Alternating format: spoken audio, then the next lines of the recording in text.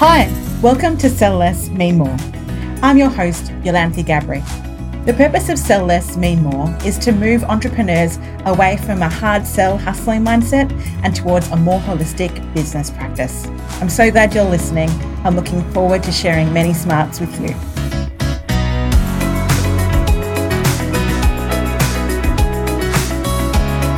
Hi, and welcome to Sell Less, Mean More. I'm your host, Yolanthi Gabri, and today I'm going to be joined by Tom Peasnall, who is a co-founder of upcoming hospitality mega monolith in Preston called The Keys. Tom, welcome. Thanks for having me. Just very generally for our audience, what is it that you do? I'm a chef by trade, but essentially in the last sort of 8 years, I've just been running different types of hospitality venues and restaurants, ice cream parlours, sandwich delis, pizza parlours. Now we're looking at The Keys, which is totally different to everything else, more into the hospitality / entertainment / arcade sort of world, which is new for us and a bit daunting, but super fun.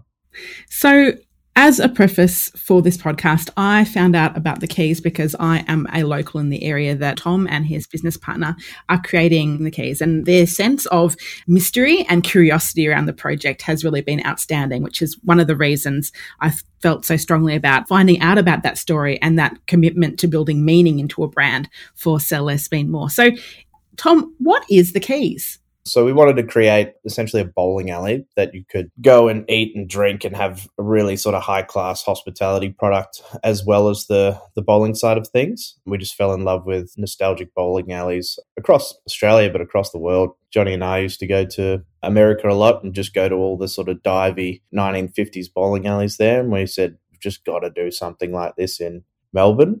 It's been a sort of idea for about 6 to 7 years. It's been, working on for the last 3. So a huge project, but trying to, create a modern yet nostalgic bowling alley, which is interesting in itself. So I'm interested to hear that, the idea has been brewing in the background of your consciousness for 6 or 7 years. Have all your business ventures taken such a long gestation period to come to fruition? And could you share a couple of the other brands that you have helped to create?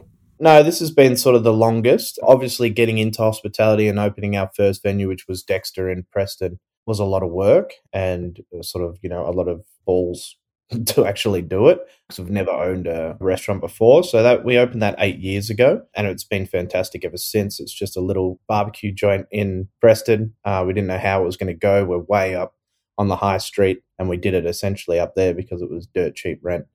And this was our first venue and had no idea what we were doing really.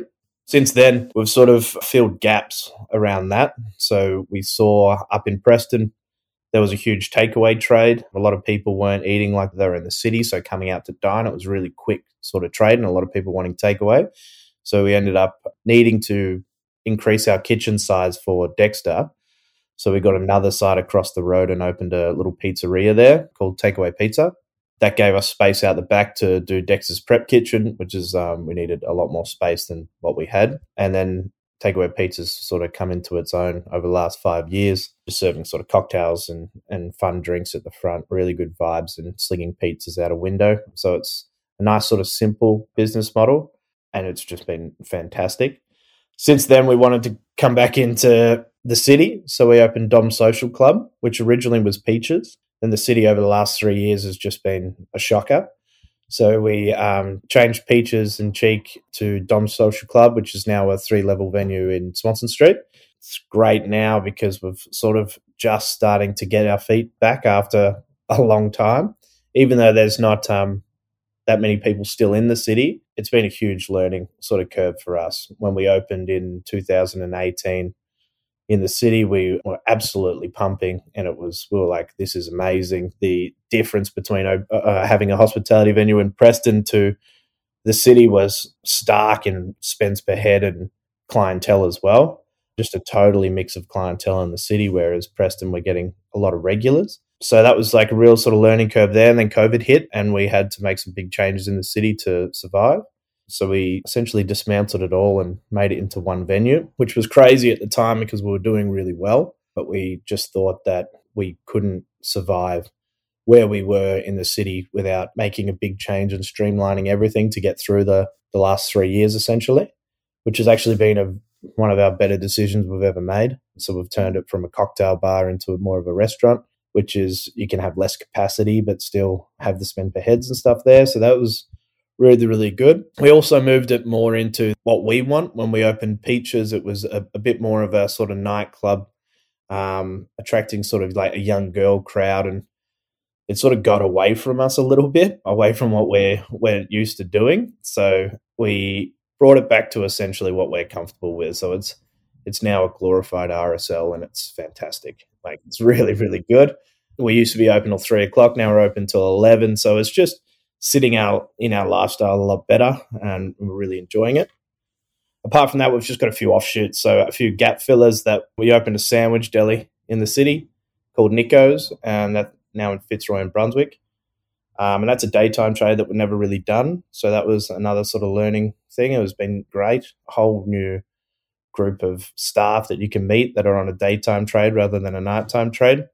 And then we've got a little ice cream shop called Kenny Lover, which supplies all of our restaurants, but then does a really great wholesale ice cream, and a little retail shop on Thornbury, which is great. So, Tom, in telling the brief stories of all those different brands, they all have quite strong identities. You say that being updated RSLs as a vibe is where you want to sit as a business because you understand that inherently. When you're looking at opportunities for gap fillers, as you call them, or bigger projects, how big a role would you say intuition plays in making a call on a site or a concept? Yeah, for sure. In regards to like the location and where it should be, yeah, we originally opening Dexter and Takeaway Pizza and stuff, we were literally looking for the cheapest rent, wanting to hit a sort of price point for the customers that we thought would work in that area. And that was sort of just finding a site that, we liked the look of, and that is just visually. So we were like, this is a great size. It's got beautiful roofs, and you can do very little infrastructure in that site to make it look fantastic because the bones are there. From then, when we moved into the city, that was more wanting to have a rooftop, wanting to be really central to a certain area.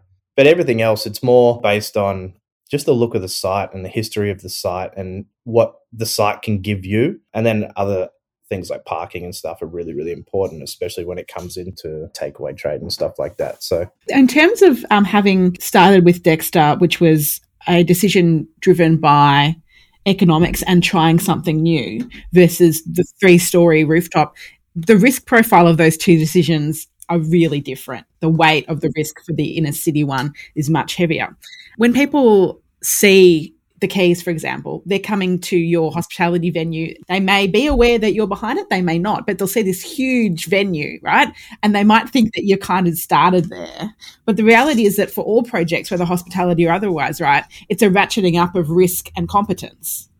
Exactly, yeah. That's essentially how we've gone. Our first two, very low risk. They're very small. We can run them really tight. Essentially, in the two Preston ones, we have 3 owners. And we work there every day, and we could just run it as ownership. So if that wasn't too busy and it didn't turn into what it did, we'd be happy just to work there with very little staff, very little overheads, and it was great. From there, we've sort of moved into understanding hospitality is a grind no matter what you do. Even if you do the smallest little venue, you're still there all day, every day. So you can afford to take a bit more risk after opening a couple of joints because you sort of know how it works. There's no way we could have done something the size of the Keys first, just because it's a huge investment, time, money, everything. So it's really interesting to progress. So we've gone into the city, taken over a Swanston Street venue, which is a huge leap for us. And that's just given us the confidence to do the Keys, which was been brewing actually before the city, but we just couldn't even get our heads around starting it without doing something like the Keys. So it's more building confidence in yourself and building confidence like, yeah, we can do this. Opening a 3,000 square meter, 900 packs bowling alley in Preston. We love the idea of it, and we were really gung-ho on it sort of 7 years ago, but it's taken this long to open it because we're just getting the confidence within ourselves.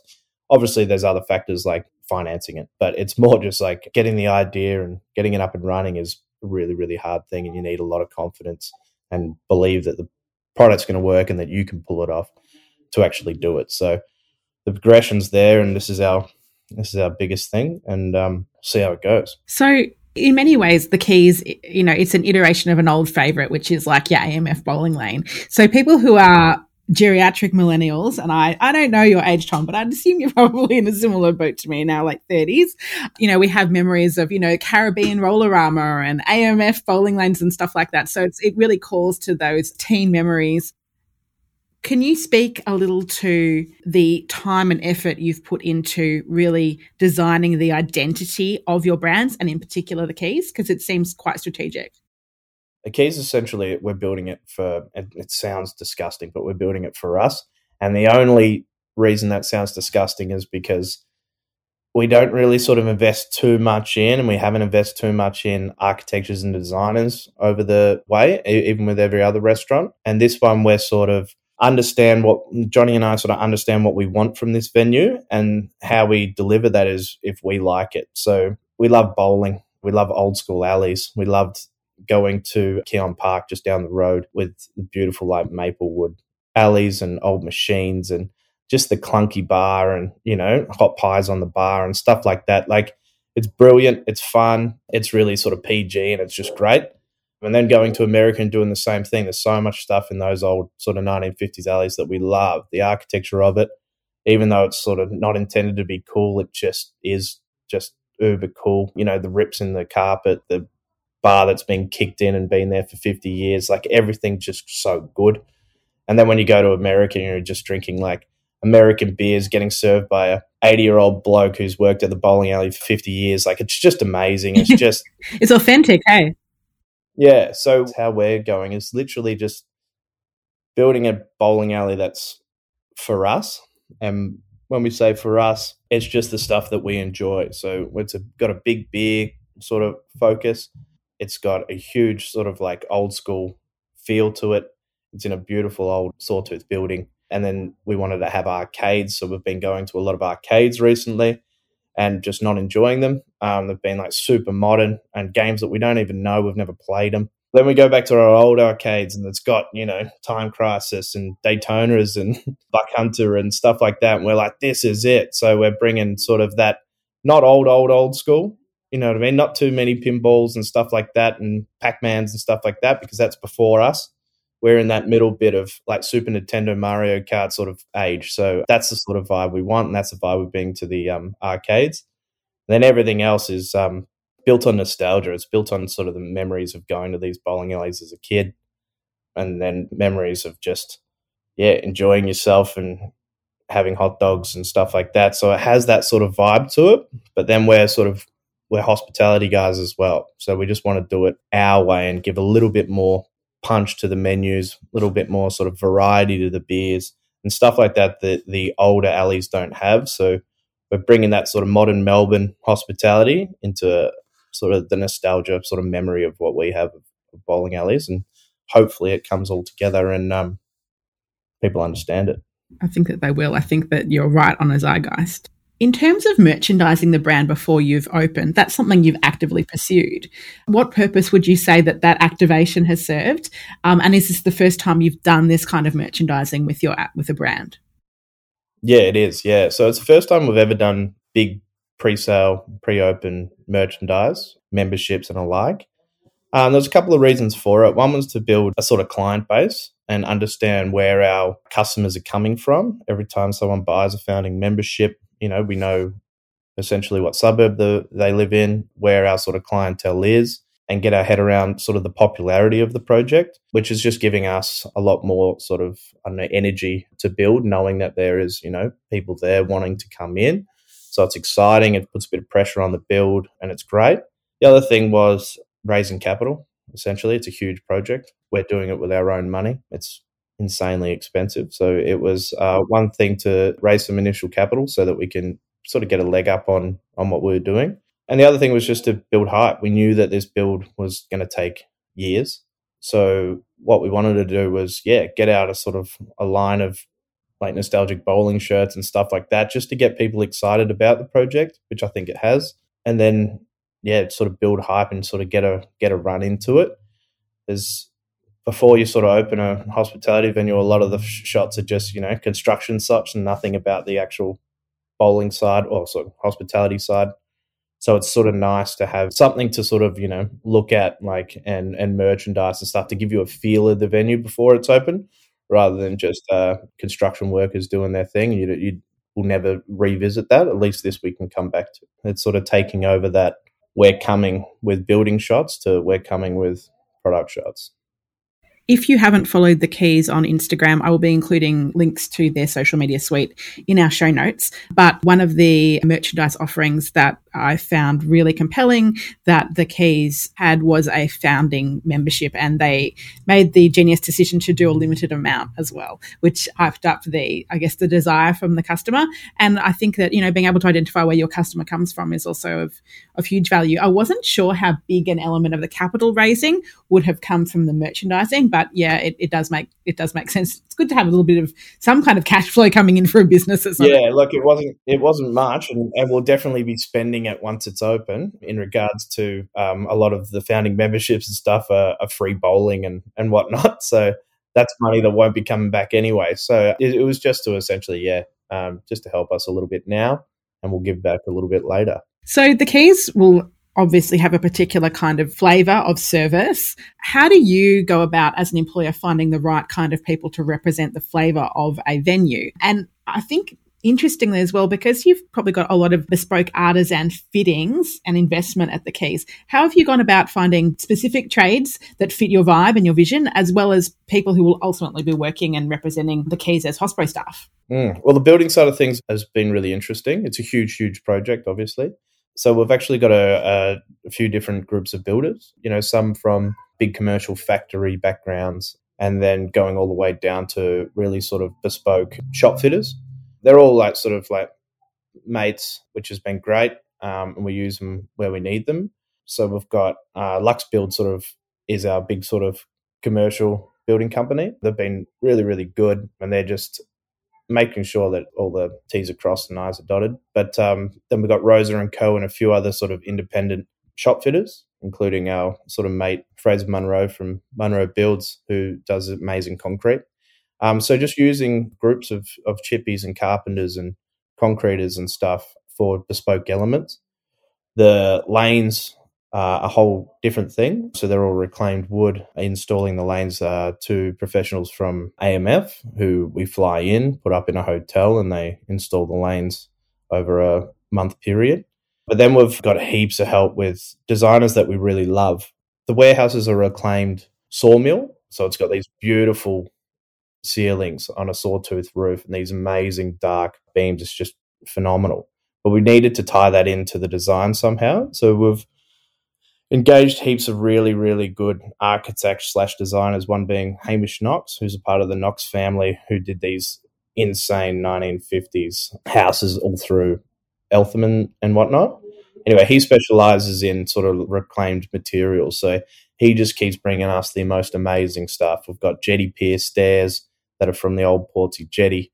We've got a fair few columns from the old Spencer Street station, huge cast iron columns, a lot of sort of reclaimed materials that could just tie in the old warehouse to the new build. So he's helping us bring that to life, which is really good. On the other side of things, staff-wise, especially with a venue this size, is really sort of tough to find great staff.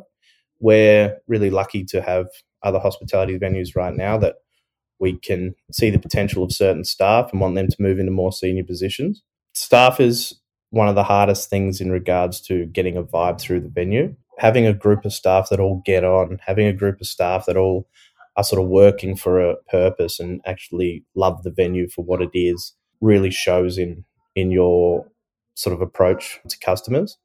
We hire a lot on personality. Essentially, we want our senior staff to be focused on the customer and the customer experience and be really sort of proud when a customer has a great experience. And that's sort of where we hire, and that's mostly based on the personality. And if they're really excited about the venue, it will show to our customers and they'll have a good time.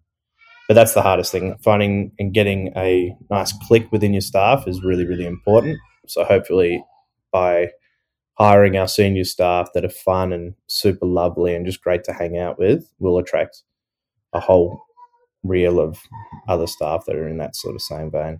Just in closing, it's been obviously a long period, that 7 years of considering it, and then 3 years of activity around the site.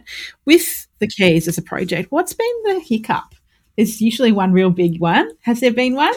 Our biggest hiccup, and this is without being out there sounding like I'm jaded or anything like that, is just we put all our plans and applications into the council around the heat of the COVID time. So with a big site and a big rent and a lot of money needed for the build, the process of applications was insanely long. That's why it's taken so long and really thorough. And I know that it needs to be. But yeah, that was probably the biggest hiccup. We wanted to start building about a year before we did. That was the hardest thing, just waiting for everything to be ticked off before we can start. Since then, the build's actually gone really, really smoothly. Just because we've got different groups on and we've worked with everyone before, it's been really great. Just the waiting period was so long and drawn out, and then everything was around that time, and it still is at the moment. But apart from that, the lanes are the one thing that's been holding us up in the building side of things the most. Our lanes are half reclaimed and half new. We want the gameplay of the lanes to be super professional and super fun, but then we want the feel of the lanes to be nostalgic, and what you're touching and what you're feeling is, old and beautiful and nostalgic, and just brings a good feeling to the whole thing. So we had to go source these beautiful old reclaimed bowling alleys, maple wood, that are like 3 inches thick. They're insane, super heavy, and we had to drive all around Victoria to salvage yards and pick up these lanes, and they all weigh a ton each. They're just insane. And the other side of thing, all the new stuff was coming from America on a ship, and just getting that here took about 6 months on a ship, just because it got stopped with quarantine in Singapore, and then it finally arrived, and then it sat at the docks for ages and blah, blah, blah. And then installing that needs the professionals to come over, and we have to put them up in a hotel. So just getting the lanes in and everyone there was probably the hardest thing. All the materials and organising the professionals needed to install it, who don't live in Melbourne during COVID, was probably the hardest element. Do you want to share any sneak peeks of launch events or any particular ideas around regular eventing that you might hold at the Keys? Yeah, we're not locking in any sort of big events as of yet, just because we don't have our official opening day. But just in general, yeah, it's a big venue of 3 sort of areas: an outside area, inside sort of outside area, and then the bowling alley across 3 bars as well. So that we've got heaps of space to hold some great events. Super, super keen on getting a bucking bull there 24/7, but we're just working through that because apparently it's not great for your insurance. But we'll love to have events, just crazy events, but nothing booked in right now. For everybody listening, I hope that, regardless of whether you come from a hospo background or, your business is in a professional service, there's insights that Tom has given about growth into risk here that are really, really solid takeaways. You don't build the Keys from having never opened a Dexter. It's something that it's progressive. And I think that if we put too much expectation on ourselves to open something giant before we've learned to crawl as entrepreneurs, it can be pretty tricky. Congratulations on this new venture. I'm going to be including, as I said, all the links to the Keys and probably some of Tom's other businesses in the show notes for today. Tom, it's been a pleasure. Thank you so much. Thanks for having me.